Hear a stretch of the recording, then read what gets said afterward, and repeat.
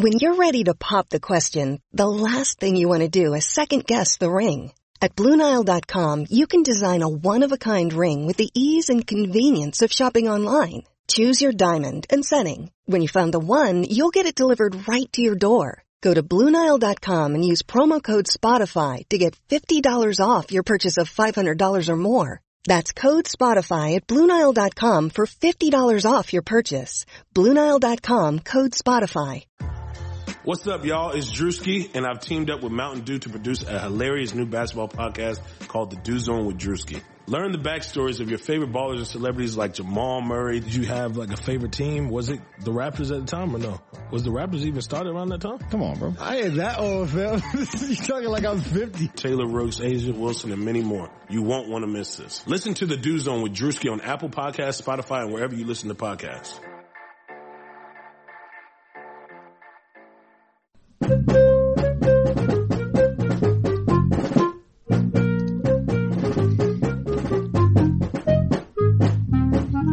Welcome back to the Final Four is not on the schedule. He is Rod.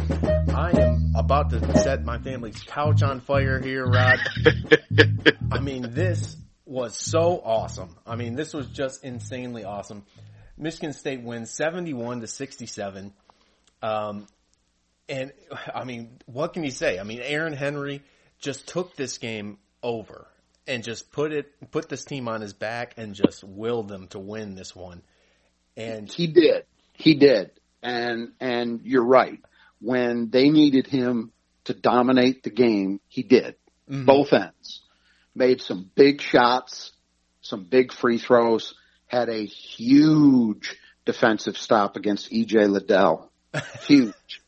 Where it was just a physical war. You know, we talked about one of the podcasts we've done recently. We talked about those Izzo battles, especially Draymond Green's senior year, when Ohio State also had a great team that ended up going to the Final Four that year with Jared Sullinger and that group. And those games were just physical wars. This reminded me of that. Wasn't quite to that level, but man, it got close at times. Aaron Henry was obviously massive, as Michigan State needs him to be, but I'll tell you what, there's a lot of other guys you can tip your hat to for the plays they made down the stretch. Mm. One of them, Josh Langford. Josh Langford with a great, and give Chris Holtmann credit. You know, I've been probably harder on Chris Holtmann than a lot of other people, because in his first 3 years, I thought he did an okay job. But I think the Ohio State job is truly one of the elite jobs in the country. Mm-hmm. You're the dominant school in a really good talent-producing state. You have great facilities. You have more money than God to spend on them, all that. And Thad Matta had proven you can be a regular Big Ten and national title contender. And to me, Chris Holtmann had been okay, but out of his first 3 seasons, his best year was his first one, which, to be quite honest, was Thad Matta's team. He has proven, though, I think this year with this group, because this group, I thought they'd be a tournament team. I didn't expect them to be as good as they are. So hats off to him. And what I'm going to say is he showed how good a coach he is by sprinting that 1-3-1, which they don't ever play, and Michigan State hadn't seen. And it rattled them. Aaron was having trouble. You knew MSU wanted to play through Aaron. Because they played that 1-3-1 and they were kind of trapping with it, not hard traps, but enough to prevent Aaron from even getting to the middle of the floor, it threw Michigan State. Mm-hmm. Up steps Josh Langford, takes the pass from Aaron, takes a hard dribble or two right into the gap. Soft spot. Free throw line extended, nothing but net. Then on the key possession of the game where they're up 2 after Joey Hauser split those free throws. And Ohio State is coming down with a chance to tie or win it. 14 seconds left, I think, something like that. Mm-hmm. Josh Langford, Washington all night long killed Michigan State going to the rim. Oh my goodness. Great game from him. He just abused people. Josh Langford walled up now, as Robbie Hummel pointed out, a lot of contact on it. But contact both ways. Washington went into Josh. I thought Josh did what he's supposed to do. Mm-hmm. He stayed vertical. and went up with his arms, didn't jump, just went up high with his arms straight up, stayed vertical, took contact. Maybe he delivered some too tough shit. And Dwayne Washington missed one. Mm-hmm. And that was it. Ball game. Cause Josh gets the rebound. They call, or somebody else maybe it wasn't Josh somebody got the rebound. And, actually I've got the play-by-play because I wanted to refer to it as we were talking. Somebody got, Langford did get the rebound. Yeah. So Josh got the rebound, and then Holtman, I believe, got called for the technical. Mm-hmm. And that was essentially the ball game. He was having a hard time. I'm going to be interested to see what his post game is like, because he had a really hard time with the physicality. My thought is, and we talked about this in the preview, Ohio State is a pretty damn physical team in their own right. Mm-hmm. I mean, Liddell, Zedke, they're good players, but they are physical in the post. Very physical. Some of their other guys are physical as well. It's not just those two guys. So, it's a physical game, man. That's what happens. Yeah, I mean, I would rather see a game where there's just not, 40 free throws being taken, right, and let it roll a little bit. I mean, I thought the refs were fairly consistent. At least they were, absolutely. And that's what I think Robbie Hummel called it exactly right. On that play with Liddell in the post against Henry. Yeah. And he said, look, they've played, that's how the game's been played in the post. There are certain games where E.J. Liddell would be called for offensive fouls with some of the stuff he was doing. I'm not saying I believe he should be, but that's the way the whistle works at times, right? Yeah, so, he got the one earlier with Marble, and then he didn't get the one against Henry. Mm-hmm. Yeah, and so I think that the thing you got to love about, we'll come back to it in more detail, I'm sure, but we talked about it after the Illinois game. We made it a key for this one. Has this Michigan State group finally, at the 11th hour, found its identity? I think they have. This is it's officially yes. old style. This is old style Michigan State basketball with old style Michigan State basketball results, right? Mm-hmm. It isn't always a thing of beauty, but you know what? Time makes it feel better than it was in terms of aesthetic beauty. The Mateen Cleaves group, which set the tone for all of this, played a lot of games that would charitably be called ugly. Not all their fault, too. A lot of the Big Ten, that was peak Dick Bennett, Wisconsin. Some of it wasn't their fault. And they could play a beautiful game if you wanted to run with them. Mm-hmm. But that team had to win ugly all the time. And they did all the time. This team, I think, is finally finding that element of things. And what I really love, to get back to my point here, Aaron led the way late, but man, they got plays out of a lot of guys. Yeah. Joey Hauser made a big defensive play. I can't remember who it was late. It might have been Washington as well. I can't recall. I'm looking through the play, and I can't see who it was. There's a whole thing on here. I can't see who it was who made that, missed that shot that, Joey kind of walled up, made a nice defensive play. I think that, Malik Hall finally stepped up and made a couple big contributions late. He hit a free throw. And then that pick where he got ran over and got a foul. 2 free throws. Sorry. Hit 2 free throws and grabbed a very big, what seemed at the time like and it was a very big defensive rebound. Late in that, in that under 4 period where he just kind of high pointed it. I think that was exactly what Hummel described it as, and he did. So to get plays out of those two guys who have been struggling so badly, I think hats off to Tom Izzo for doing what he did down the stretch and going without a point guard. If you notice that Hoggard and Watts were both off the floor. And they basically everything was running through Aaron with Josh helping out, but it was those two guys. and then you had Gabe Brown, and then you had Malik and Joey Hauser. As it so happens, that's a lineup, most of which I would have been pretty happy to see on the floor for earlier in the season. Now, it's not an obvious choice because Joey and Malik have been struggling. But, yeah, and also with Joey, I'm forgetting maybe the biggest thing. When Michigan State was down 4 and really needed a bucket with 4:26 to play, Joey Hauser steps up and makes a 3. It was right after they made that switch. I guess they went to that lineup a little bit before the under 4 timeout without the point guard because Aaron Henry had the ball up top, penetrated, got him in a pick and roll, kick to Joey. He drilled the 3. Yep. So you're getting big plays out of all of these guys, and they're doing it in a wide variety of ways. All those guys I mentioned, they made defensive plays, they hit the glass, and of course they were able to score points. For Michigan State to win this with Rocket Watts, frankly, really struggling, and and I'll give credit to Hogard. We'll go through it all, obviously, but Hogard, I thought, hung in there. I didn't think he was great, but he was okay at times. He did some positive things. He also had some very bad moments defensively, mostly. But I thought offensively, even though I hold my breath every time he's running the show, I got to give him his due. He hung in there. 6 assists, 1 turnover, Rod. Yeah, you got to give him credit with that. It wasn't a lot of spectacular stuff, but 6 assists is 6 assists. So he had 6, Josh had 5 to lead the way.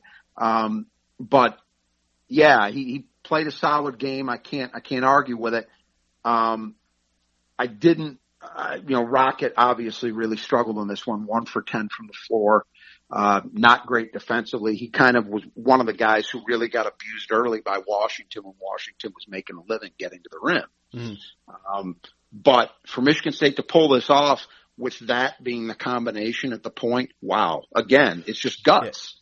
Yeah, it's just sheer guts. I honestly think that's what won them this game is when you have Langford and Henry out with 2 fouls in the first half. Yeah.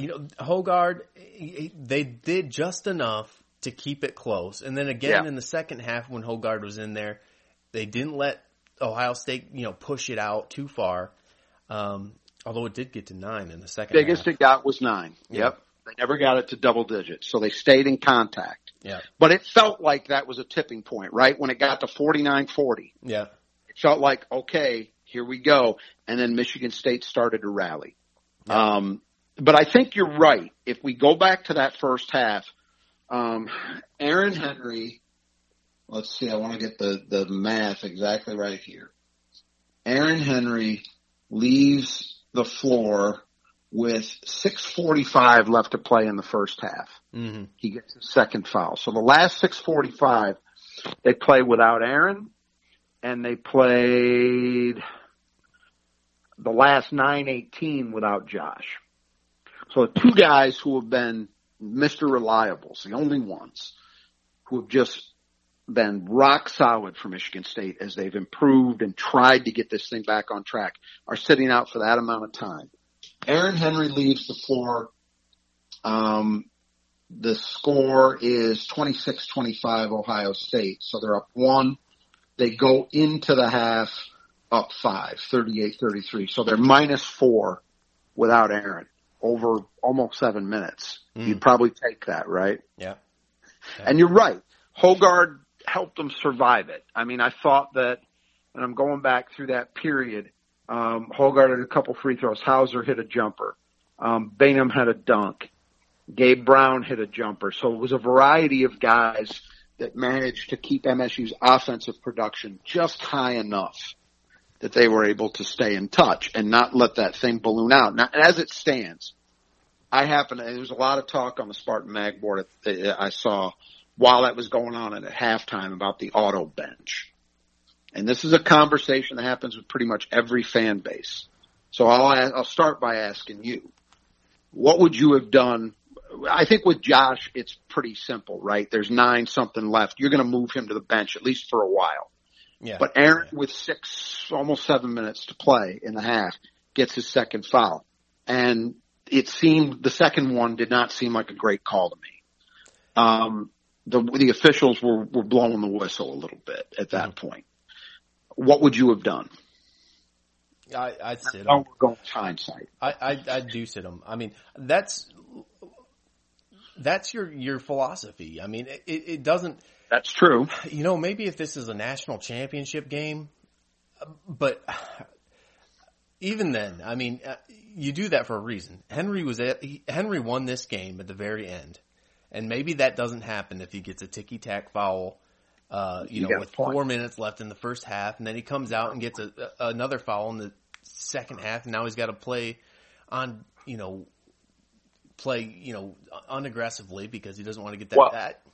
But look at that. He was there. Look at that possession with Liddell we were talking about, right? Yeah. Aaron Henry, I think, had 3 fouls. He felt free to bang. If he gets whistled, okay, not great, but not the end of the world. I agree with you. This is what I think.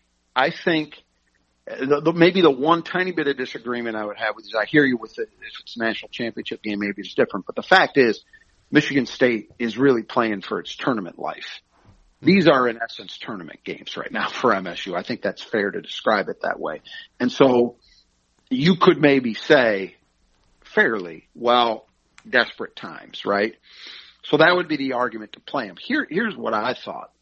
I thought that Izzo, if that lead had swelled to 9-10, I think you might have seen one or both of those guys come back. It never got to that. And that's kind of the point. Yeah. They were able to massage it. I mean, I'm going to go look and see what the biggest spread. So the biggest spread in that stretch was 6. 35-29. They took a 35-29 lead with 4:55 to play. It stayed parked there until 3:32 when Hoggard hit his free throws. And then MSU got as close as 2. They got to 35-33, and it ended up 38-33 at the half. So I think that's how it went. And I'm guessing, just like anybody else is. Do we know for sure if it had gotten to 9 or 10? Would Izzo have come back with one or both of them? We'll never know. I tend to think he probably would have. But he didn't have to. Yeah. He didn't have to because they managed to stay in touch, and that's the thing that matters most. They didn't let it get out of hand, so you say, okay, I said it at the half, I posted on the Spartan Magic board, that they survived it, barely, but they survived it. And I'm probably being too critical on Hoggard because he was part of that, and he did some nice things tonight. It's just, I get very, very nervous on offense, watch it, and also on defense because there, it's feast or famine. He will make a great play physically, where he just competes with somebody. But then he'll turn around and not recognize a shooter. Yeah. Izzo was killing him in the second half. There was a play where he just flat out didn't recognize Josh is pointing at him, yelling at him on the switch to get on Washington. He doesn't. Washington has an easy, open, 17-footer that he drained because Hoggard didn't recognize it. There are those moments too. But offensively is where I think it mattered because they got just enough done. Yeah. Just enough. Yeah. So you look at Gabe Brown, 11 points, 4 for 6, hit a 3, 1 for 2, got a couple at the line, 2 for 2. 5 rebounds, an offensive rebound. Yep. That's exactly what you want out of him. 32 minutes from Gabe Brown. I mean, he's gone from a lot of games where he would be sitting in the teens to now a 30-plus guy, and he's hanging in there. I thought, the damage he did in the first half was obviously really important. I think he had 9 at halftime. Yeah, only 2 points in the second half. But, the thing with Gabe is he's such a good shooter. And he's gotten to that point now that I think defense's game plan, where it was like, okay, this is a guy you don't let get an open look. I think he's in the mid-40s from 3. Yeah. So that is creating maybe some more space than they had. Let's remember, when MSU first came back from the COVID layoff, they didn't have Gabe. Gabe missed, I think it was 3 games, at least 2, including the first Ohio State game. They didn't have him. So this stuff is all very fragile. When you don't have a great, overwhelming team, then the way that the parts fit together can be very, very fragile.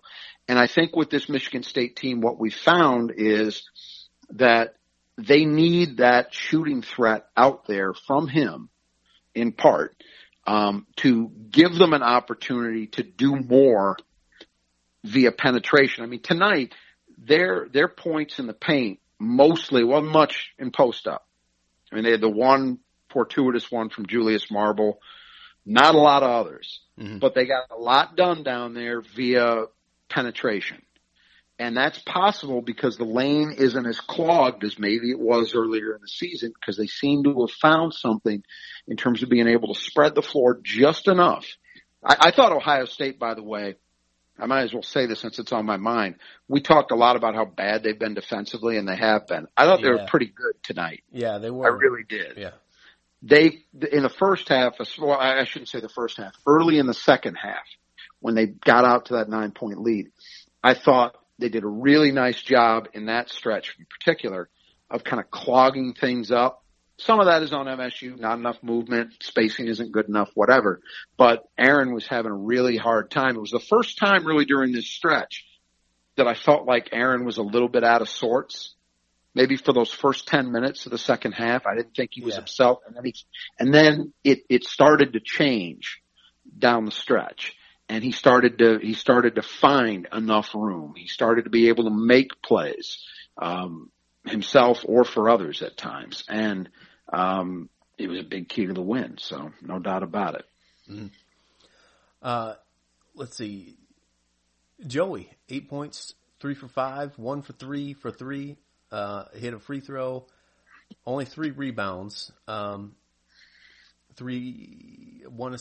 assists. 2 turnovers. 2 turnovers, and they were both just unfathomable where he couldn't catch the ball, both of them. One was that possession where they had 3 seconds left on the shot clock, and then there was another one where, in fairness to him, Gabe didn't have enough space between he and Joey to really make the pass an easy one to catch. But still, Joey's got to catch it. So all that said, I'm going to say this was another plus performance for Joey Hauser. Because he stepped up when they needed him to make big plays. That 3 was so huge. Yeah, it was. Down 4, and you're like, you're one possession each way away from this thing getting to a point where Ohio State's got it in control. Yep. You know, you don't score, they come down and hit a 3 or even a 2, and it's going to be very tough for you. And instead, Joey rises up, hits a 3 again off a great play by Aaron, and you're back in it down 1. And from there, it was really Michigan State's ball game. So I want to give him, and again, I mentioned he made a defensive play in that under 4 where Ohio State was kind of in semi-transition, and he walled up enough to force a miss. That doesn't sound like a lot, but it's big, and it's something he hasn't always done well this year. So you give him credit for that. And look, he was part of that unit out there that won this game. That's not, and that's not nothing. You know, he was part of that equation, just as he was in putting the game away against Illinois. You know, so even though he's not maybe playing the role he was earlier in the season, it's still important, and they need it. And I keep saying this tonight. To me, is proof they don't get this win without Joey Hauser and Malik Hall making the contributions they made. Yeah. And Joey's good at, especially kind of down into crunch time or when teams are throwing pressure, to be that release valve guy. Absolutely. And that's something that's, we haven't really seen it tested very much because Michigan State's been down so often late in the season, right? Until most of the season, until recently. But lately, you're right. When they've been in situations where they've had the lead, teams are pressuring them, you're seeing Joey as that pressure valve, and it's a big advantage to have a 6'9" guy that you can throw the ball to, and he's a reasonably good free throw shooter. You have some faith in him. So, and he can handle it a little bit too. I know he's been struggling mightily with turnovers lately, but I'll still, in that situation, I'm okay with him being the pressure relief and bringing the ball up. If he's got open court, by all means, you don't hold your breath. Mm-hmm. And then Bingham, 8 points, 4 for 5, 5 rebounds, a block, a steal. But he did get buried a few times. It was a weird game for him, I thought, because and this is maybe what Marcus Bingham is right now. You can hope that maybe next year he's even more than this. But right now it's this where you're going to look up at the end of the game and see real contributions, and they were there. You said he played 16 minutes, 8 points, 5 boards. That's a healthy number in 16 minutes. You'll take that. Had an assist, had a block, had a steal. So he was active, no turnovers. On the other hand, there were 2 or 3 occasions where he just got sandblasted. And his length was not enough to make up for it. Mm. Key took him to the woodshed once. Liddell did it a couple of times. And there was one late that I think led to Michigan State going with the lineup they did, where Markey was not part of it, where Liddell just kind of got the ball kind of toward near the baseline and just kind of blasted Markey. Markey tried. Yeah. He tried to provide resistance, but his lower body is still just not strong enough to withstand a kid like that with a head of steam. Mm-hmm. And your hope there is that, okay, maybe his length is going to be enough to make up for it, and it can on occasion. But guys like Liddell are strong enough and savvy enough that they're probably more often than not going to be able to create enough space to get their shot off. I mean, E.J. Liddell has played his whole, near adult life as a 6'7" post player, right? He played high-level basketball in AAU. He was Illinois' 2-time Mr. Basketball. He's now in his second year at Ohio State. He's oftentimes been going up, probably more often than not, been going up against guys who are bigger than he is. So you got to figure with the success that he's had in his career thus far, he probably has an idea of how to create that space. Mm-hmm. I'll contrast it with something. I watched, and I'm sure some of our listeners, maybe a lot of them did as well. I watched the Michigan-Iowa game before MSU Ohio State. Yeah. And Luka Garza really struggled. And it was obvious to me that Dickinson's size, not just his height, but also his bulk, he's every bit a physical match for Garza. He's a little bigger than Garza. Mm. It bothered Garza. Garza doesn't spend a lot of time. There aren't a lot of occasions where during the course of a season where he's going up against somebody who's bigger than he is, right? And I think you see it. Whereas Liddell is somebody who goes up against that. He faces that challenge pretty regularly. And so, with Marcus, you got to call a spade a spade. It's tough when your post player just can't provide resistance in big moments like that. On the other hand, it's also true that Marcus is finding ways every game to make real contributions, and you can't ignore that either. I mean, 8 and 5 with a block and a steal. Hey, I'm going to take that every game. If you tell me before every game Michigan State gets that out of Marcus Bingham in 16 minutes, I'll take it. Mm-hmm. So you take the good with the bad with him. Yeah, man, Liddell's going to be a thorn in the side for a while now. Well, maybe. Because he's not going to go to the NBA as a 5. I don't know. He's had a really, really good year, and in the modern era, you just don't know. Mm. I mean, he's not an obvious guy to look at and say, well, he should turn pro. I don't know enough about the situation to know if that's likely, but he's had a good enough year, particularly with the way he's improved as a shooter, that I'd be kind of surprised if he doesn't at least go through the process. Yeah. So maybe he won't be a long-term problem. But on the other hand, and I think I mentioned this in the podcast, even if he were to leave, Ohio State's got a guy ready to go in Zed Key who's going to be a thorn in our side. Yeah. I thought he played really, really well. Mm. Although it was all first half damage. I'm looking at his stats. He had 8 points on 4 for 4 at halftime, and he didn't do anything in the second half. So they didn't get much. Mm-hmm. out of him there. So Malik Hall didn't get it. Got more minutes than he got in the last game, but only 7 minutes. But 3 points, 3 for 4 from the free throw line. Had an assist, a couple turnovers. But he did some things.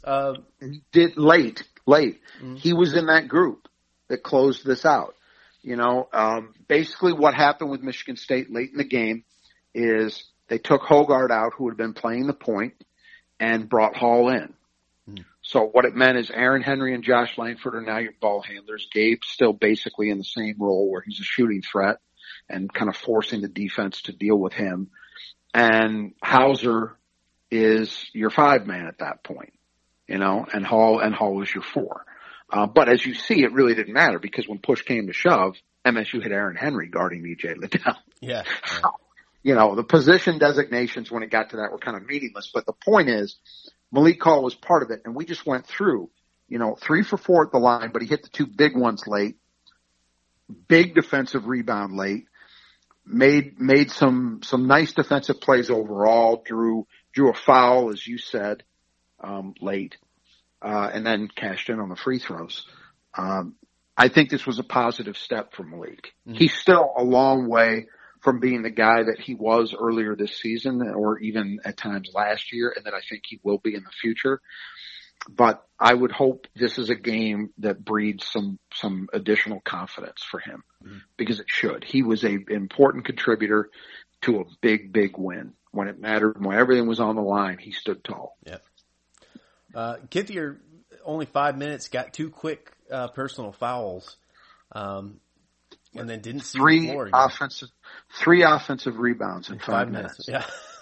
That's ridiculous. I really think at this point, I haven't run the math to see the per minute, but I'm betting it's the case that per minute he's their best offensive rebounder. He's got to be.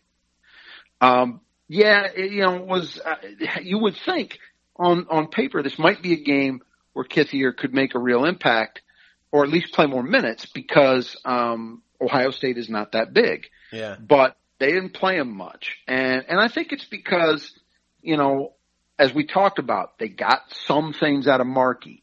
They got some things, not a lot, but some things out of Julius Marble. Mm-hmm. But again, my real complaint there, 4 points from Julius. He had I think it was the first bucket of the game they got in transition was his, if I remember right. And then he hit that kind of mid lane hook, half hook, jump hook. But 16 minutes played, 0 rebounds. You can't have that. But regardless, they got enough. Maddie barely played. They actually don't even credit him with a full minute in the box score. He got those 2 fouls so quick. His came even quicker than Kithier's did. But yeah, just kind of a nondescript game for Thomas, except the 3 offensive rebounds all kept possessions alive. It's kind of what he does. So and he also had one good screen in particular that led to a bucket that I recall the broadcasters calling out as well. Mm. So he did the things he normally does. It's just he didn't play a lot, and I'm not about to complain about it. Michigan State got this win doing what they did, but it was okay given the opportunities he got. Mm-hmm. Well, that's about it. I mean, I guess we should talk about Rocket. 1 for 10 for 5 points. The only thing I'll say is he had that burst early in the second half where he hit a couple free throws, then he missed a tough layup in transition, which was contested, but it was a good attempt. He just didn't finish it. And then he came right back and he hit a 3 off a fantastic cross-court pass from Josh Langford. Yeah. Josh Langford just snapped that thing. And I thought, okay, now here we go. And then it just didn't come. He made some defensive mistakes again. Hoggard came in. Hoggard really played the lion's share of the minutes the rest of the way. I mean, as it ended up, Rocket played 23, Hoggard played 21. So they basically split it. An unfortunate game for Rocket. The one thing I will say, he only had 1 turnover, so he didn't have a real problem there. He also only had 1 assist. But the biggest thing to me in this one was that I didn't think he showed up defensively. The 1 for 10 is disappointing, but a lot of those were good looks. Mm-hmm. You know, I want him being aggressive. Yeah. I want him trying to go to the rim. It just didn't work out. Okay. You can live with that. But defensively, I thought he had a really hard time staying with Dwayne Washington. And, you know, Washington's become a very, very good offensive player. I can tell you this, Dwayne Washington did not do that stuff getting to the rim when he was in high school. He was mostly he orchestrated their offense some at Grand Rapids Christian, but he was mostly a jump shooter. And he's still a jump shooter, but now you see what a difference it makes on a night where he really wasn't dialed in. Mm-hmm. Michigan State didn't let him get dialed in. He just said, okay, I'm gonna get my production other ways. And he did, right? Till that last possession where Josh Langford walled up and said, not tonight. But Rock had a real problem guarding him, I thought. Mm-hmm. And I suspect that combined with the fact that Izzo might have thought he was pressing offensively, that it was getting to him, that the shots weren't falling. Yeah. Probably. And the fact that Hoggard was playing relatively okay. That probably led to the decision. But look, I still think they got this one done. Mm-hmm. And that's great. But this is not a recipe for getting the rest done of what they need to do. Mm-hmm. They need the rocket that they had the 2 previous games. It's going to be very tough to repeat this. I guess the only thing that sticks out about his game tonight is it seemed like he tried to get a little too deep too many times, where it seems like he's been really efficient and effective at pulling up for those 12-footers, you know? He got blocked a couple times, so you got a point just with that alone, right? You got a shot blocked, which tells you he did take it too deep, probably by definition. Mm-hmm. Because if he pulls up, yeah, I think you might have something there, and I'm not sure why, but one way or the other, they need a better rocket than they got tonight if they're going to pull this off. All right. Well, anything else? I mean, on the individuals, feels like we covered. We talked about Gabe. We talked about Marble. Yeah, I mean, we didn't really spend too much time talking about his total game, but other than the fact that he made big plays late. But Aaron Henry, once again, 18 points, 7 for 11 from the floor. So the earlier inefficiency shooting the ball we saw at times this year is gone. Mm-hmm. 1 for 3 on threes. You can live with that. 3 for 5 at the line. You'd maybe like one more than he got. But 4 boards, 4 assists, 3 blocks, 2 steals, 33 minutes. And remember, he had to sit basically 7 due to foul trouble. Yeah. He probably would have played 40 again if that hadn't happened. The only real blemish there is the 4 turnovers.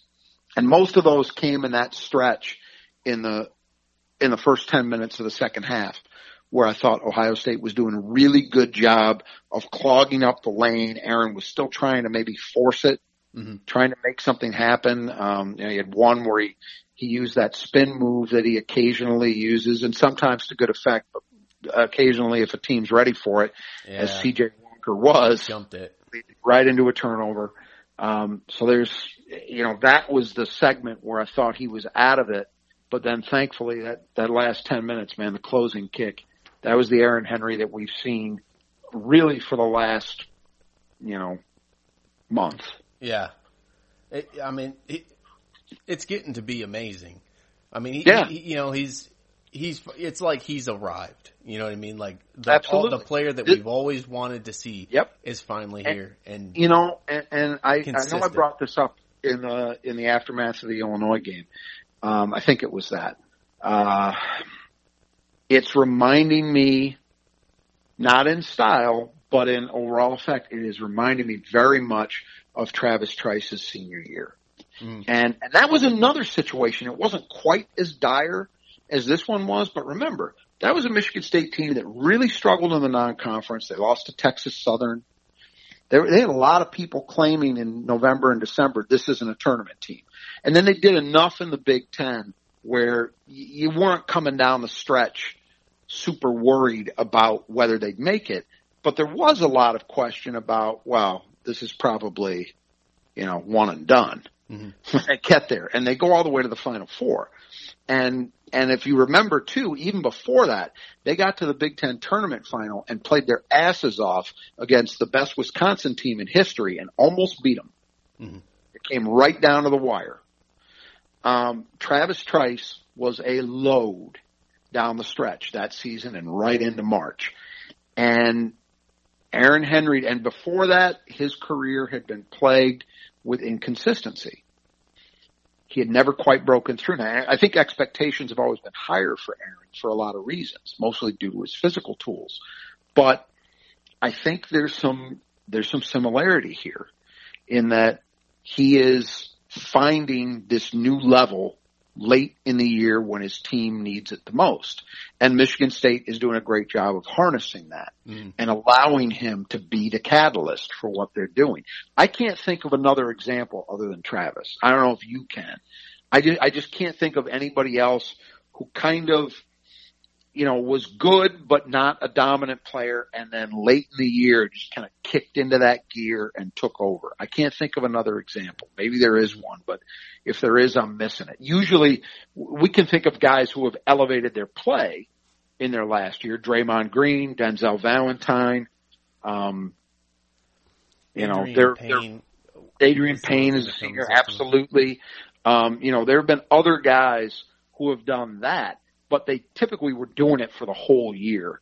To have a guy just kind of be good and then get to great halfway through, that's not happened a lot. And Trice is the only one I can think of, but Aaron's definitely doing it because this is now game in, game out. And look, this was a tough game for him because he had a couple guys guarding him in Suing and Jallow who, frankly, I'm going to say this, for this game, it's possible.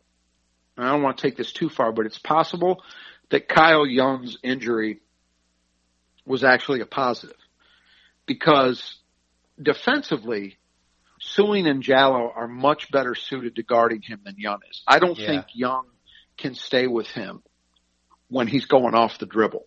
He'll try hard, but that's not really Kyle Young's game. Suing and Jallow, I thought both did a pretty good job. Mm-hmm. We talk about that stretch. Aaron was dominant early, then he sits, misses the rest of the first half, and then those first 10 minutes of the second half, he didn't really do very much. Mm-hmm. And that's when Ohio State was able to get it pushed out to 9 because Aaron really wasn't able to be that catalyst. I give those guys credit. They are built better to handle him. And yet, when push came to shove, it didn't matter because in the end, he was the guy standing. Mm-hmm. But they battled. I really give, it's funny, the numbers aren't going to tell the story because Michigan State shot 48% from the floor. But that to me felt like the best Ohio State defensive effort I've seen in a while. Yeah. I thought they were really together for a lot of that game.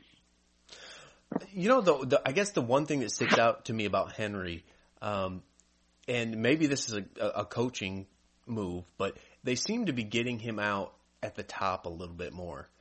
And maybe not all the way to the top, but to the point where he has a little bit more balance, where he can use those like little head fake juke things that he does and kind of manipulate the guy to get leverage, and then boom, he's gone. Rather than just making a decision and going and then just getting stripped or something. He's in complete control at this point, it seems like, when he's out there. Oh, yeah, absolutely. It's somebody made a comment on the Big Movie, who's a great poster and a former MSU football player, if I remember correctly, made the point, I think it was yesterday or earlier today, that the game is coming it looks easy for Aaron right now. Yeah. That's what you're talking about, right? Yeah. Looks in control. It's not. Again, there were segments where the frustration was there, but I think what's changed now is in the past and as recently as maybe, early January, that first 10 minutes of the second half would have meant that the whole half was a lost cause for Aaron. He wouldn't have rallied past that. The difference now is he found a way around it and through it. Mm-hmm. That's what wasn't happening. with him. It was too often we used to always complain about it. He wouldn't remain aggressive. Well, you don't have to worry about that now. This Aaron Henry is an aggressive player that is in control and is making it easy. Mm-hmm. I also want to say, before we get into the keys, I want to offer a shout out to one of our listeners and a great poster in his own right on the Spartan Mag board, Dr. Green and White, who does a lot of very interesting statistical analysis and has for a while now on that board in terms of the odds that Michigan State might have in a given season to win the Big Ten championship, relative to schedule that's left and schedules that other teams have. Mm-hmm. He's recently been doing some stuff on Michigan State's NCAA tournament odds. Those of you who have been listening know that a little bit of a problem this year has been, and I'm going to attribute it somehow, some way to COVID, like everything else, right? That we have not been able to get the really good, complete set of stats that include things like team rebounds, that include points in the paint, fast break points, all of those numbers. In most years, you're able to get those within 5 or 10 minutes after the end of the game online. And that's what, we want to talk about that stuff, obviously. And that's what because oftentimes our keys relate to that. Yeah.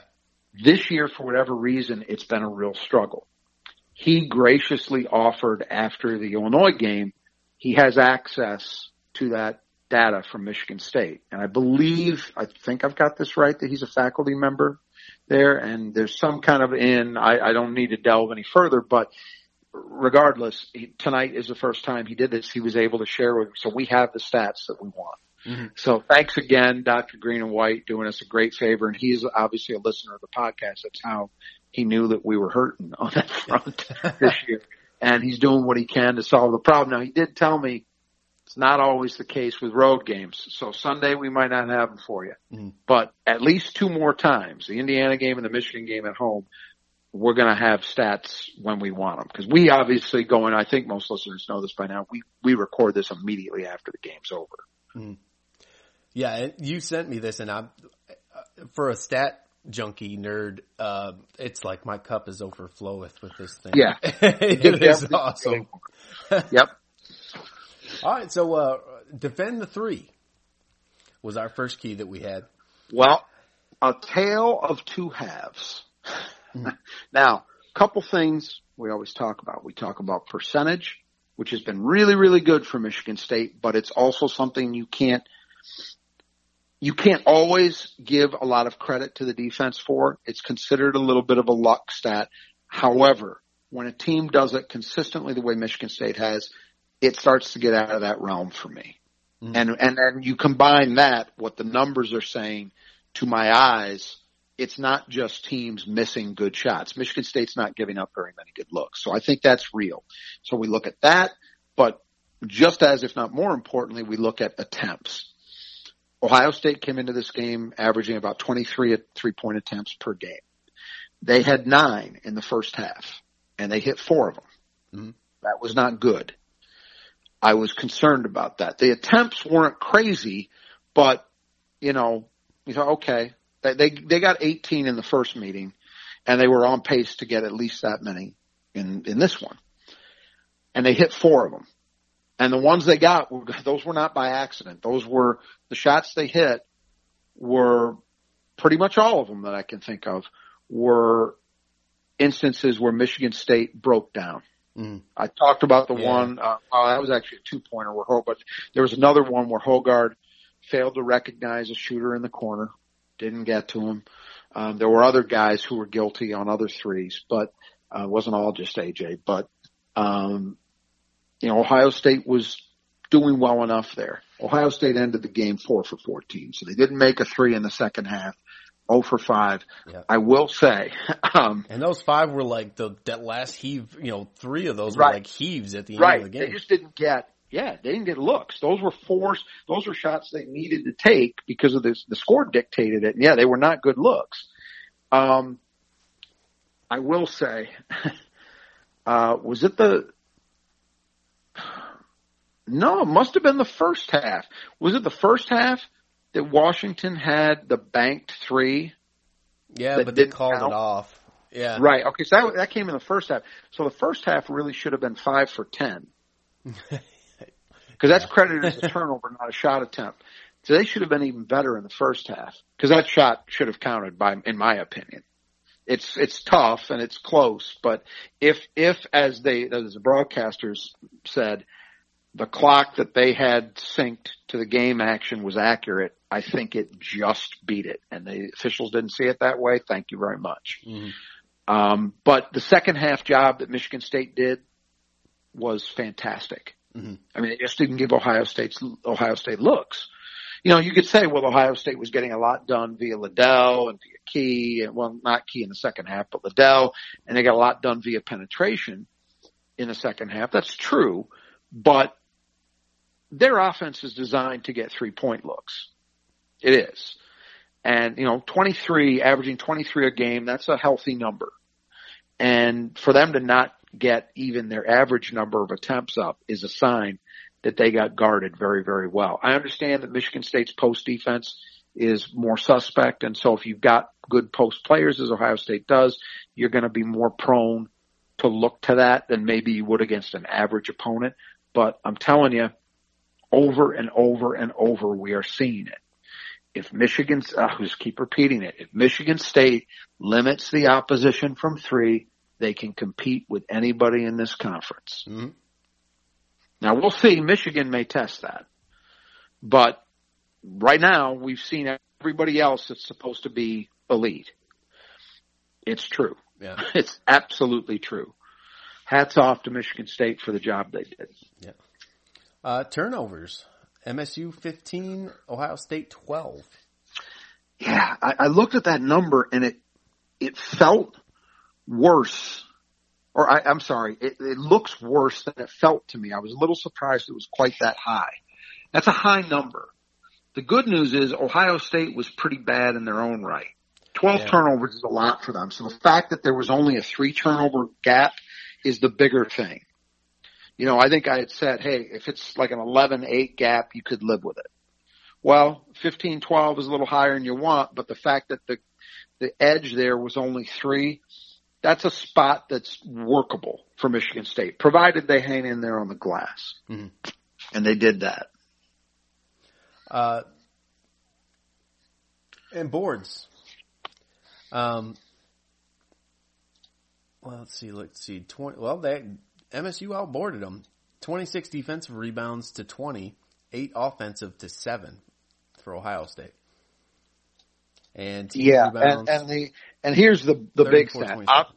Offensive rebounding rate, Michigan State at 30, Ohio State at 23. So a 7% difference in the offensive rebounding rate. That's a big deal. Mm-hmm. Second chance points were even at 6. So not a big edge there. But they did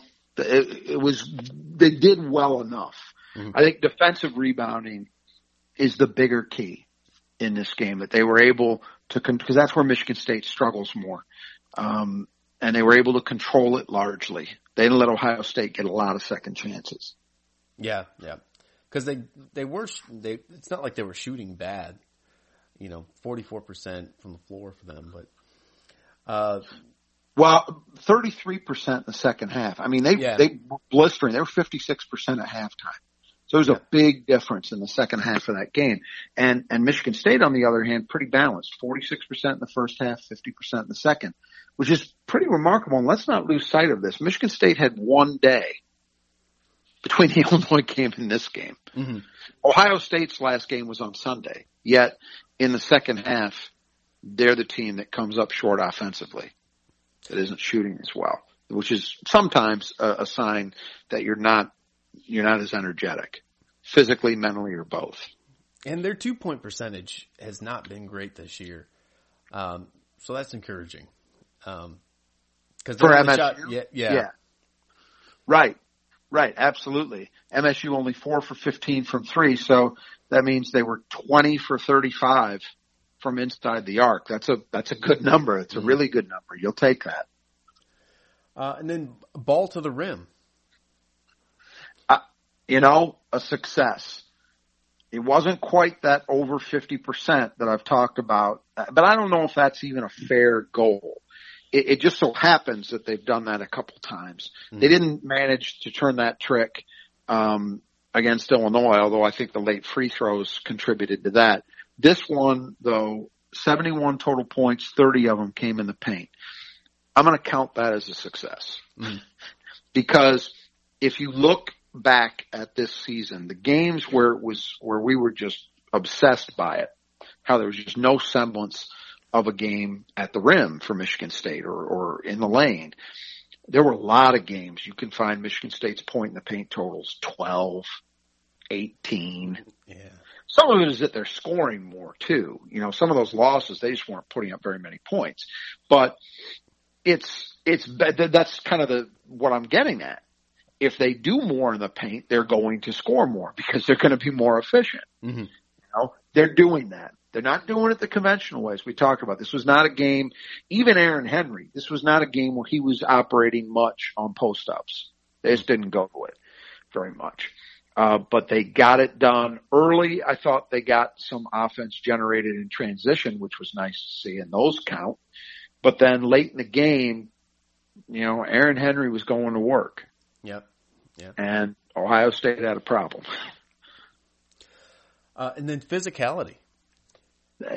Check. I mean, it was not the foul fest that we saw against Illinois. It's a different deal. You know, they don't have a Coburn that's just a monster guy, but that is a physical team. Mm. Do not think otherwise. Liddell and Key are both the epitome. I mean, those are two guys who you could drop into any Michigan State lineup of the last 25 years and they'd fit in with the way that they play. Those guys are strong. They're not huge, but they're strong, and they use that strength and play through that strength. And then the rest of the team, these guys that they roll out there like Sewing and Jallow, and even Towns had a cameo in there. Those are strong wing players, you know. Ohio State is a team this year that I think plays with real physicality. And so they're going to challenge you, and Michigan State rose to the challenge. I think, you know, we've talked about these plays a few times. Late, especially, the 2 or 3 plays, Aaron Henry against Liddell on the post, Howard walling up on a play in transition, forcing a miss, and then Josh Langford, the defensive play of the game, walling up just well enough to force Washington to take an angle. You know, that the release of that shot was not quite the angle he wanted, and that was because Josh played it so well defensively, and it forced a miss. That's physicality. That's Michigan State standing in there and doing the things physically they need to do to win games. And, you know, we said it early on in this, right? They're carving out an identity. They've found something. Yeah. And they got to keep doing it, because if they keep doing it, they got a chance to bring this thing home. You know what was a huge play in this game too was Henry had that turnover. We were trying to pass it out to Josh and just got picked off for what initially looked like a pick six. And Josh's came down. He blocked it off the backboard. They came down and get a bucket. I mean, that's a huge. I'm glad you mentioned that. That was huge. It was a 4-point swing, and you're right. I'm glad you brought that up, because we should note this was not a great. Josh did not have the game that he's been having offensively. He was only 2 for 7 from the floor, and he was 0 for 2 from 3, 4 for 6 at the line. So he had 8 points, but 4 rebounds. So maybe he's not Charlie Bell yet, but still 4 boards, 5 assists, second best on the team, to just 2 turnovers and 1 big block. That was a big play. You're absolutely right, because there's a live ball turnover. Robbie Hummel's really good on these broadcasts. I think that he's already, for me, I put him in the category of a Jay Billis. I think he's probably the next generation's Jay Billis in terms of a color guy who's an ex-player of a relatively recent vintage who just really really understands how to broadcast a game, how to analyze it, not overwhelm it, but get it right. And he mentioned that, Arns is not a guy who shoots twos. We talked about it in the preview. Was it 107 of 110 shots from the floor this year have come from three? Well, that is crazy. Now, and there was a play earlier. Where, like, very, very close to that one in sequence, where they got out in transition, and Arns, any other guy on that roster, would have looked to make a play for himself at the rim. Arns pulled back. You remember the one I'm talking about? Yeah. Because he's not comfortable. All that said, Josh Langford busted his ass to make that defensive play. And that was a big deal. You're absolutely right to call that one out.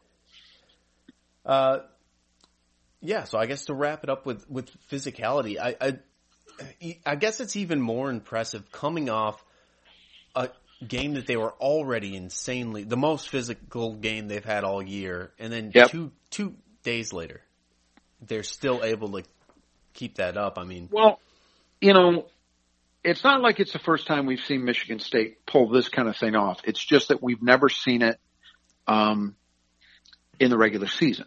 Mm-hmm. We have seen it. If I go back to that Travis Trice team, the Sweet 16, they played Virginia. That was a war. Yeah. Just a grinding physical war with the way Virginia played at both ends. And then they played Louisville, who was also, maybe doesn't have the rep that way, but Rick Pitino's Louisville teams were physical. They would wear you out. Maybe a little differently than some others, but they would wear you out. And that Michigan State team won both of those games with only one day in between them. Yeah. So we've seen it from Michigan State teams before, just not in this circumstance, and certainly not, with the streak on the line. And now, on the other hand, you say when we're playing for a Final Four, that's a lot too. So they're not really that comparable in some ways, but it is very impressive. Maybe the biggest thing is that this Michigan State team has somehow, to me, found an equation here this late in a year where I will be completely honest, I didn't think there was any chance of it happening. And I think it was for valid reasons. We know, we've talked about this a lot. We know Tom Izzo's MO, how he approaches a season. And the things that are part and parcel of that have not been available to this team. Izzo missed 5 weeks with this team, his presence with them, since October. So that's more than a month out of a pretty condensed period of time anyway. That's a huge deal. People don't appreciate how huge a deal that is. Because of part of that time off, we've talked about this a lot, and we're talking about it right now actually, their schedule is so compressed that there's no time to work on Michigan State at all. There's just none. What do you think they did yesterday and this morning? It was all Ohio State. It had to be. Again, I didn't think this was possible with this team, and it was, I was saying this all along. It wasn't my opinion to try to let Izzo off the hook or to say that the players are better than they've shown, although I did believe that was true. I just felt like the opportunity to do the things that we are so used to seeing regularly happen with Michigan State teams just wasn't going to be there. And I'm the happiest guy on earth to be dead wrong about that, apparently. Because no matter what they do, I don't care if they lose these last 4. I don't think that's going to happen. But even if they do, the fact that they got off the mat to do what they've done these last 3 games, particularly the last 2, hey, that's something nobody outside that locker room thought was possible, including me. So this is impressive. It is. It's gonna go down if they can close this out. Big if. A lot of work yet to do. But if they can close this out and get a bid, this is going to go down as one of the all-time great jobs from Tom Izzo. I really believe that. And people will say, well, they were preseason top 15, and then they get to, how can you say that when they had to fight like hell to even make the tournament? That's That's a look completely devoid of context and circumstances. Given how things unfolded this year with this team and specific to MSU's program, which is different than other programs. Each program, each coach is a different thing. We know what works at Michigan State. We know what works for Tom Izzo. They didn't have the opportunity to have those things. They just didn't. And for them to be where they're at right now with every chance in the world to play their way into this thing, hey, that's going to go down. I think if this team on Selection Sunday is in the field, I think every Michigan State fan is going to feel like this was an incredible accomplishment. I'm not going to put it on the level of Big Ten championships and Final Fours. I'm not crazy, but it will feel like a huge deal, and rightly so. And I would feel so good for those kids. Yep. Because they're earning it right now. They're giving everything they've got. Yep. Under really tough circumstances. All right. So we got Maryland coming up next Sunday, 2:00 at Maryland. So not exactly a ton of time to prepare for that. No. And we haven't seen Maryland They get 2 days. They get 2 days between games this time. It's a big deal. Maryland's 8-9 in the league, and they've won, I believe, 4 in a row. So they've had a run where they've done what Michigan State seems to be doing right now. They've already kind of had that run. They are considered to be very firmly in the field at the moment. And, you know, they're like 31 in the net or something like that. What's that? They're like 31 in the net. Yeah, they're in pretty good shape, you know. And the thing about this Maryland team, I really, coming into the season, did not think that was a tournament team. I really didn't. I thought they had a chance if some guys really, really stepped up. But the fact that they've managed to do this, and, you know, we talk about Michigan State doing this work to put together a resume, right? Well, Maryland beat Wisconsin on the road, beat Illinois on the road, beat Purdue at home, and then in their current 4-game streak is not as impressive. It's Minnesota, Nebraska, and Nebraska at home, and then Nebraska and Rutgers on the road. But I think the fact that they've got that win on the road at Wisconsin, win on the road at Illinois, and then home against Purdue, those are pretty nice wins. And so, and a road win at Rutgers is pretty nice too. So this is a challenge. This is a team that's playing pretty good basketball right now. Yeah. And, you know, 2 weeks ago, I would have said this is one you gotta win. It still is one you've gotta win, but it's different. You gotta win it in order to give yourself some, keep the momentum going and, you know, maybe give yourself some breathing room heading into those final 2 games against Michigan that they're not must-haves. I think that's what's important about this Maryland game and then the Indiana game at home is, to me, those are the 2, if you're Michigan State, you really, really want to get. Yeah. Because then you play those Michigan games, you're free. You know, you can go out, it's a rivalry game, you give it everything you've got, and, you know, I think at that point you can just live with what happens in those games, without right? The added pressure of, we gotta win to save it. I'll tell you this, if Michigan State gets a win over Michigan in either one of those games, book it. I think that's it too. They're in. Yeah. They're in. That would be 3 wins over top 10 teams. Well, I don't know whether all 3 of those teams are going to end up in the top 5, but they'll all be in the top 10 most likely. Illinois, Ohio State, and then Michigan. There's no way they'd miss with that. But I think getting back to Maryland, it's a team that's playing very well. So if you're Michigan State, you need to do what you did against Indiana and what you did against Illinois, who were also playing very well. And really Ohio State. Ohio State lost their previous game against Michigan, but they played well in it. And they had won 7 in a row prior to that. So Michigan State needs to take that same mindset and say, well, we're the guys playing well now, and we end other teams' runs. You know, that's kind of the mentality. And theoretically, this Maryland game will count just as much as the Ohio State and Illinois game in terms of your quad wins. Absolutely. No, and you know, Indiana's slipping a little bit. I'm not sure that there'll be a quad 1 game, but you yeah, all 4 of these remaining games, including Maryland and Indiana, are positives. Right now, I think Indiana is generally accepted to still be in the field. I don't think they will be by the time Michigan State sees them. That's a team I would not be betting on, which is also positive for Michigan State in a sense. Not even so much that, well, it's another Big Ten team, but they're another team that's in that general grouping where MSU wants to be. And if enough of those teams lose and Michigan State wins enough, well, you're jumping them. Minnesota lost tonight to Northwestern. That helps Michigan State's cause. Again, not just because of the fact that they're a Big Ten team, but they're another team that's in that kind of large group that's sort of playing for a tournament life, you know?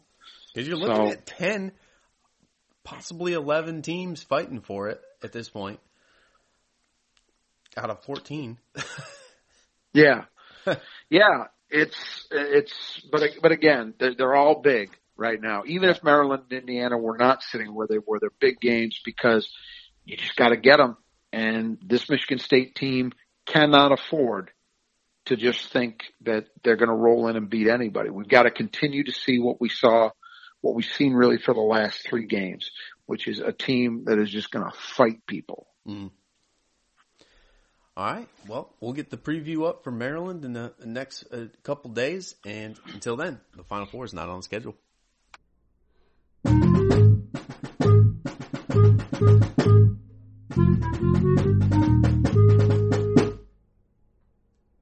Hey race fans, Justin Bell here, former racing champion and host of the new F1 podcast Drive to Win, presented by Win Las Vegas. Join me on the show each week as you'll be swept behind the scenes for an immersive look at the culture, technology, drama, and glamour of Formula One. There's something for everyone, whether you're new to the sport or a lifelong F1 fan. So join us each week as we cover every twist and turn of the F1 season on the Drive to Win podcast. That's Win, spelled W-Y-N-N, presented by Win Las Vegas. Available now on YouTube and wherever you get your podcasts.